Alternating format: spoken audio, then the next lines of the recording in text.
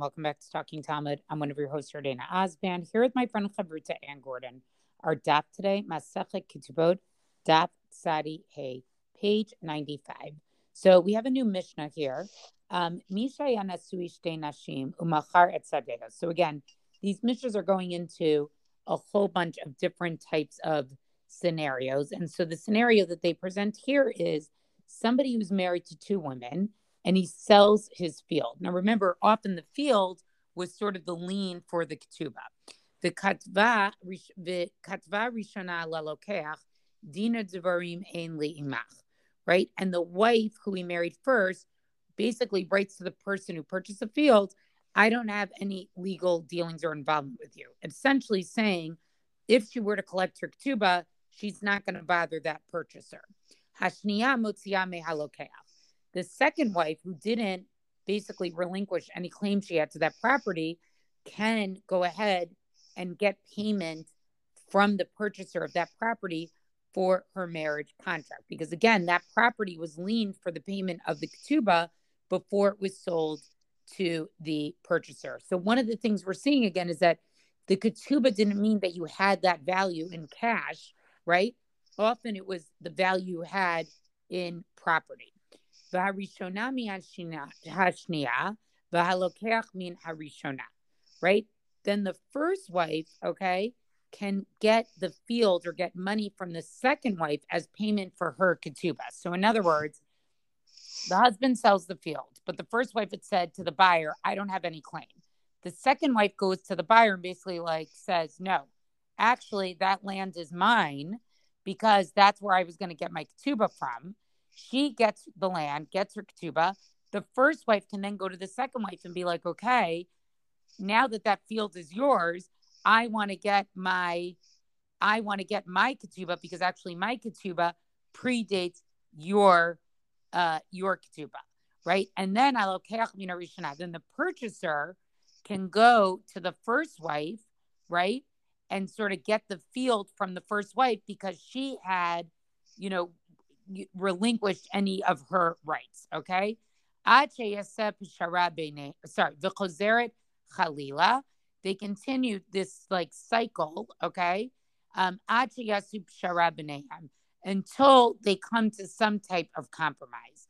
So in other words, what the Mishnah is trying to say here is that in a way, they're all entitled actually to something. There's a way to work it out. There's a land that has some value. One person relinquished their rights. So they sort of all need to figure out a way to get anybody who needs their money for the ketubah, and also that he still gets some value of his land, right? And it's interesting that they use this word pshara, that there has to be sort of some type of compromise that gets arrived to all parties. The Mishnah does not say that first wife isn't entitled to her ketubah. And then finally it says, v'chein ba'al chov, v'chein isha ba'al lat chov, right? And this also would happen to a creditor and even to a female creditor.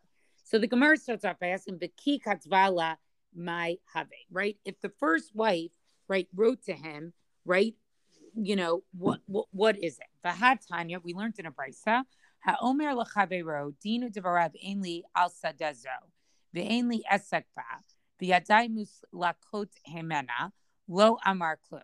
Hacha b'mayaskinan b'shakena miyada. So we have a brace here that says, if somebody says to another, let's say a field was jointly owned, and one partner says to the other, that's the meaning of the word chaver there, I have no legal, or involvement with this field, or I have no connection to it, or I've withdrawn from it. He said nothing. In other words, it means it's not a legal thing to say.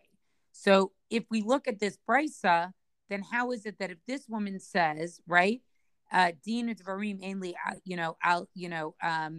Ainli Imach, why is that allowed to be something legal? So the Gemara says, right, Hacha b'mayaskinan, what are we dealing in? B'shakenu midah. We're dealing when he acquired it from her possession by doing an act of kinyan. So in other words, it's not just that she said it, it's that it was followed up with an act of kinyan. So it shows that he sort of did an action to show that actually what she said is really legally valid. Whereas what the Bryce is talking about is somebody just says one of these things with no kinyan and it doesn't really count for anything, right? And then the Gemara goes on to say, okay, so if he acquired it from her, then what? Tema, right? Let the woman say afterwards, I just did this to please my husband. I saw he wanted to sell the field. I didn't want to fight with him. And I didn't actually mean it. Okay. Me latznan. So didn't we learn in a Mishnah? And here they quote a Mishnah from Masachet Gittin on Daf Nun Hey on 55. Lakach mina ish v'chazar v'lakach mina isha. Somebody purchased from a man and he went back and purchased right to the property from the man's wife, right? Mekacho batel. The transaction is nullified. Alma, right? So it seems the wife could say, right? She can say that I did this only to accept, only to please my husband and didn't really mean it. I'm a Rabbi Zera, I'm a Rav Chisda. So Rabbi Zera said in the name of Rav Chisda, Lo kasha, this isn't a difficulty. Hab Rabbi Meir, Hab Rabbi Yehuda. And so the Gemara gets into show that actually the Mishnah, our Mishnah here is the opinion of Rabbi Meir, and the Mishnah in Masachet Gittin is actually the opinion of Rabbi Yehuda. But I think the point of this Gemara is to really show sort of that the Gemara is finding this is something unusual. It doesn't sit well with the Gemara. If you knew that property was the property that was going to pay out your ketubah, why would you do this, right? And so I think, therefore, they sort of have to, again, sort of qualify, right? It was done with a kinyan, or, maybe this is an opinion of one Tana to really understand what this Mishnah is about. And then the Gemara will get into a little bit more discussion about the details, the differences between Rabbi Yehuda and Rabbi Meir. So it's kind of like an illogical scenario. I don't think the Gemara explains well, because I don't think it can. Why would a woman do this? The best it can come up with is she did it for some reason to please her husband, but this wouldn't be something that's typical. Again, if you knew that property was where you were going to get your ketubah from, why would you give up the rights to that? So I don't have a good answer to that, but I want to perhaps take a step back and maybe establish. I feel like we haven't established the forest for the trees, so to speak. I think that part of what's going on in the stuff, and certainly going on in some of what you said in the Mishnah, and then some of what I'm going to read going forward, is what I've learned are, in the context of, I don't know, philosophy and language, whatever, are called speech acts, right? Where the question is the statement that is being made, does it take effect, right? Are you just talking? Which, if you're just talking, so that's where the Gemara says, lo amar klum, right? You're just talking. You're not even saying anything. Or is what you said a speech act where the words that you've enunciated constitute a decision, bequeathing, right? Is there something formal that happens with that?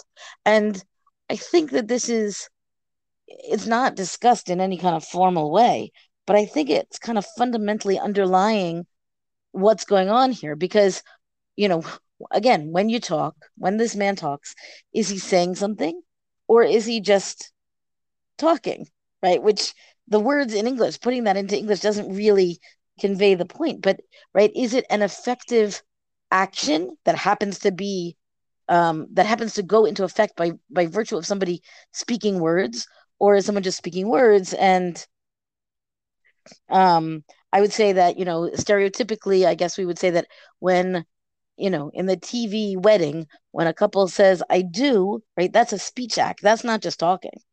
So this is my. It's not a question. It's an observation that I think kind of colors a lot of what we're seeing in this discussion of what is a person saying. Right. I think that's what it is. At this couple of episodes before, in a society where there's not as much paper trail, oral declarations actually do become important. Right. Something could be important even if it isn't, testimony isn't a speech act per se. Observation isn't a speech act per se. Declaration may or may not be, depending on the situation, and it's still important, especially if there's no paper trail when you need one. Okay, I'm going to jump to Amud Bet, where I say we have a new wrinkle in the scenario here. Amar Abaye, nichse laich v'acharayich leploni. So let's say we have a man and he's got his property and he says to a woman who is not married, my property, I'm bequeathing my property to you. And then after you die, you'll give it to so and so. Acharayich leploni. So that's like the stipulation in the fact that she's getting this property. It comes with his final word, so to speak, that it will then go to so and so. But what happens is then the woman gets up and gets married, right? Meaning she carries on with her life despite this inheritance. And then what happens? She dies. Bal lokech have ve'ein la'acharayach b'makom bal klum. And so what happens is the husband has taken possession of her property by virtue of the regular rules of inheritance, right? That she's died, so he gets whatever she brought. And the items that she had inherited from this guy that he bequeathed it to her came into the marriage. She dies, the husband inherits, right? So now what happens? Because what about the ploni? What about the so and so who is supposed to? The answer is too bad, right? That person who is supposed to get the other guy's property after this woman, it says he in the end gets nothing because the husband is in place, and because the husband is in place, then that like domino effect of inheritance can kick in because the husband himself is entitled to keep her property, so therefore he keeps it after her death, even though the original guy meant for it to go to somebody else. So now the Gemara wants to know, who is this in accordance with? Who does Abaye paskin like? Keman ki hatana. Is it like the Tana, meaning the Tanya nichse laich v'acharech leploni? So is it like this Tana who taught exactly that point? That my property is going to you, and then you'll give it to so and so. Yarad harishon omachar hasheni motzi miyad lekochot divrei Rebbe. Sorry. So we end up with saying that here's the case that you have the property. It goes after you die. You'll give it to so and so. Then the first person comes in, takes possession of the field. Let's say if it's a field, if it's a landed property as opposed to metaltalin movables, and then he sells it. He sells that property. The second one who comes, right, this ploni, this so and so, has the right to repossess it from whoever it was sold to, and then but not until the first guy, or in this case it's the guy as opposed to the wedding case, right?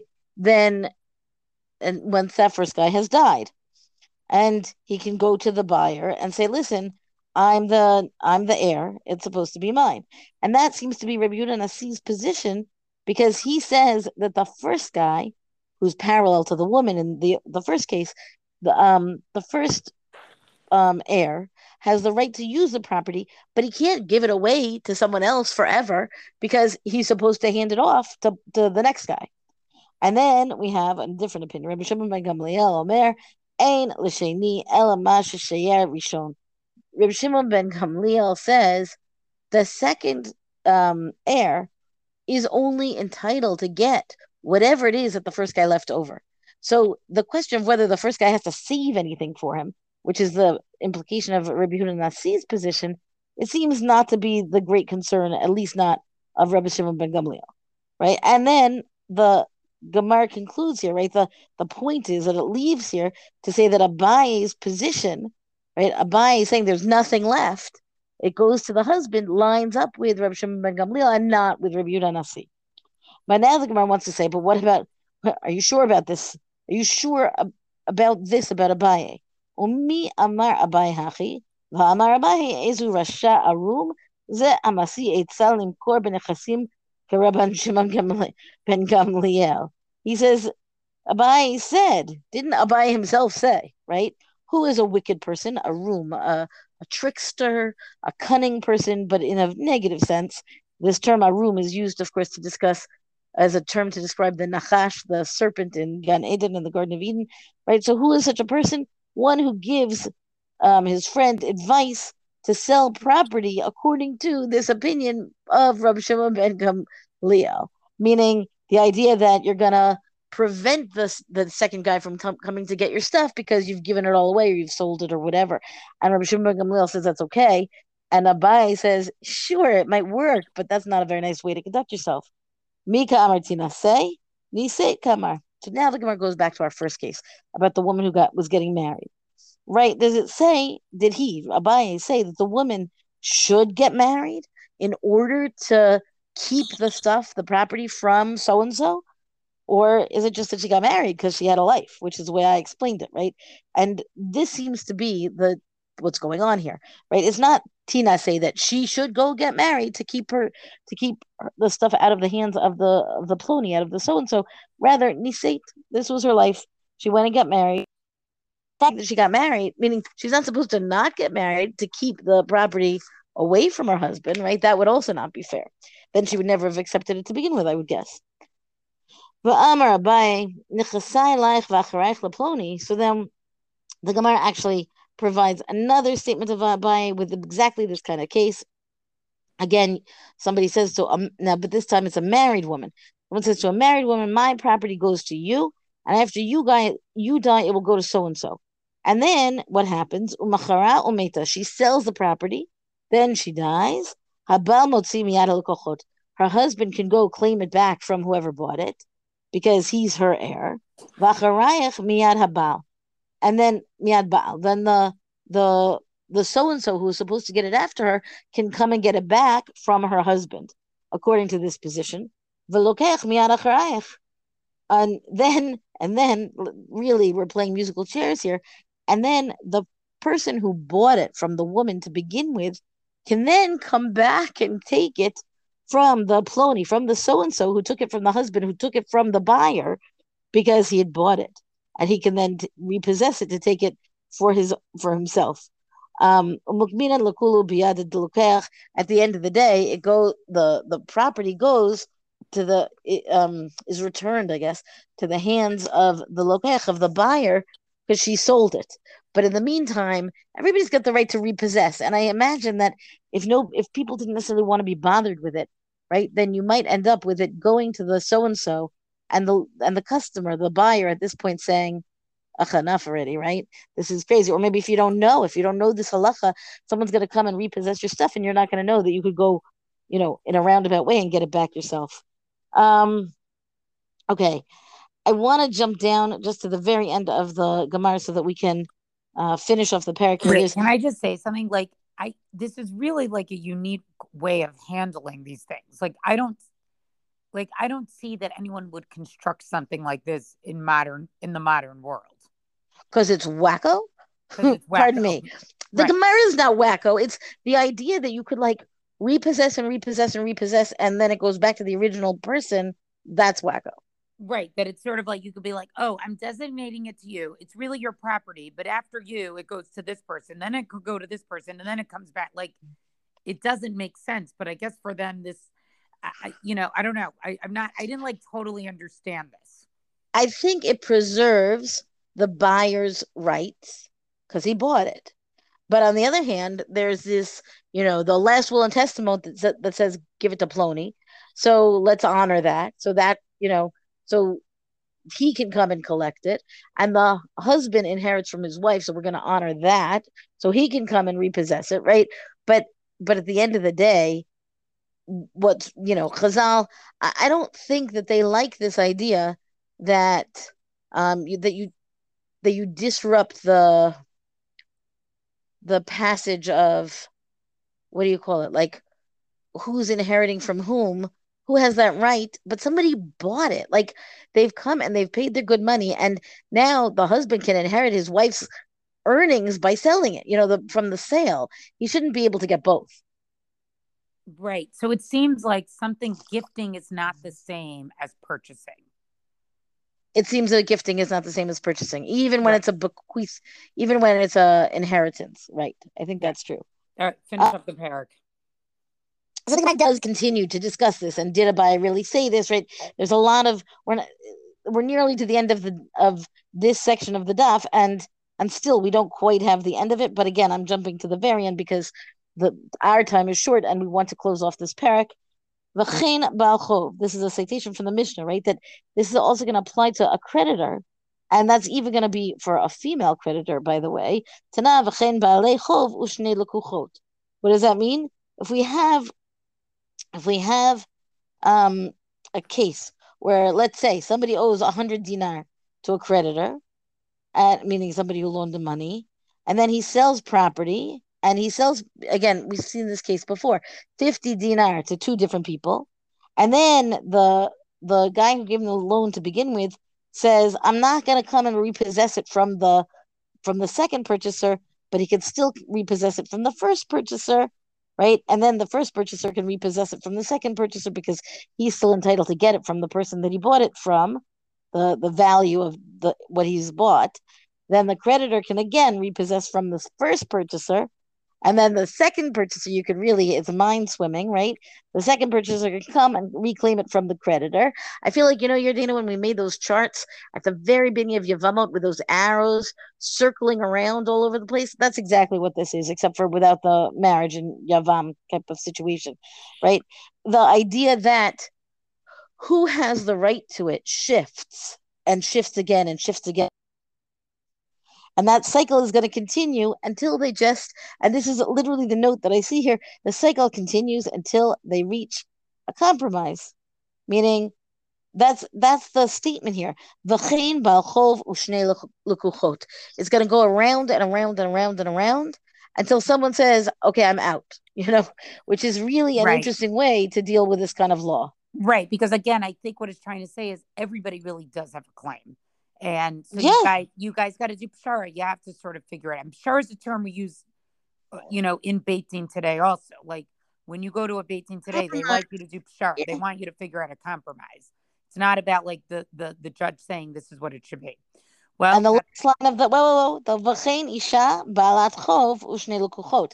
Even if it's a woman who was trying to collect her ktuba, let's say, and she's trying to get it from the estate, and now you've got purchasers who had purchased the money from him. I mean, purchased the property from him, and now she's going to go to the lekuchot, and say, I'm going to repossess because I need my ktuba, right? And so again, she can collect from the one, but not from the other. But then the other can collect from the other, and around and around and we are done with this paragraph. Well, that's our DAP discussion for the day. Rank us, review us on all major podcasts. Thank you to Reverend Michelle Farber for hosting us on the Hadran website. Let us know what you thought about this DAP on our Talking Talmud Facebook page. And until tomorrow, go and learn.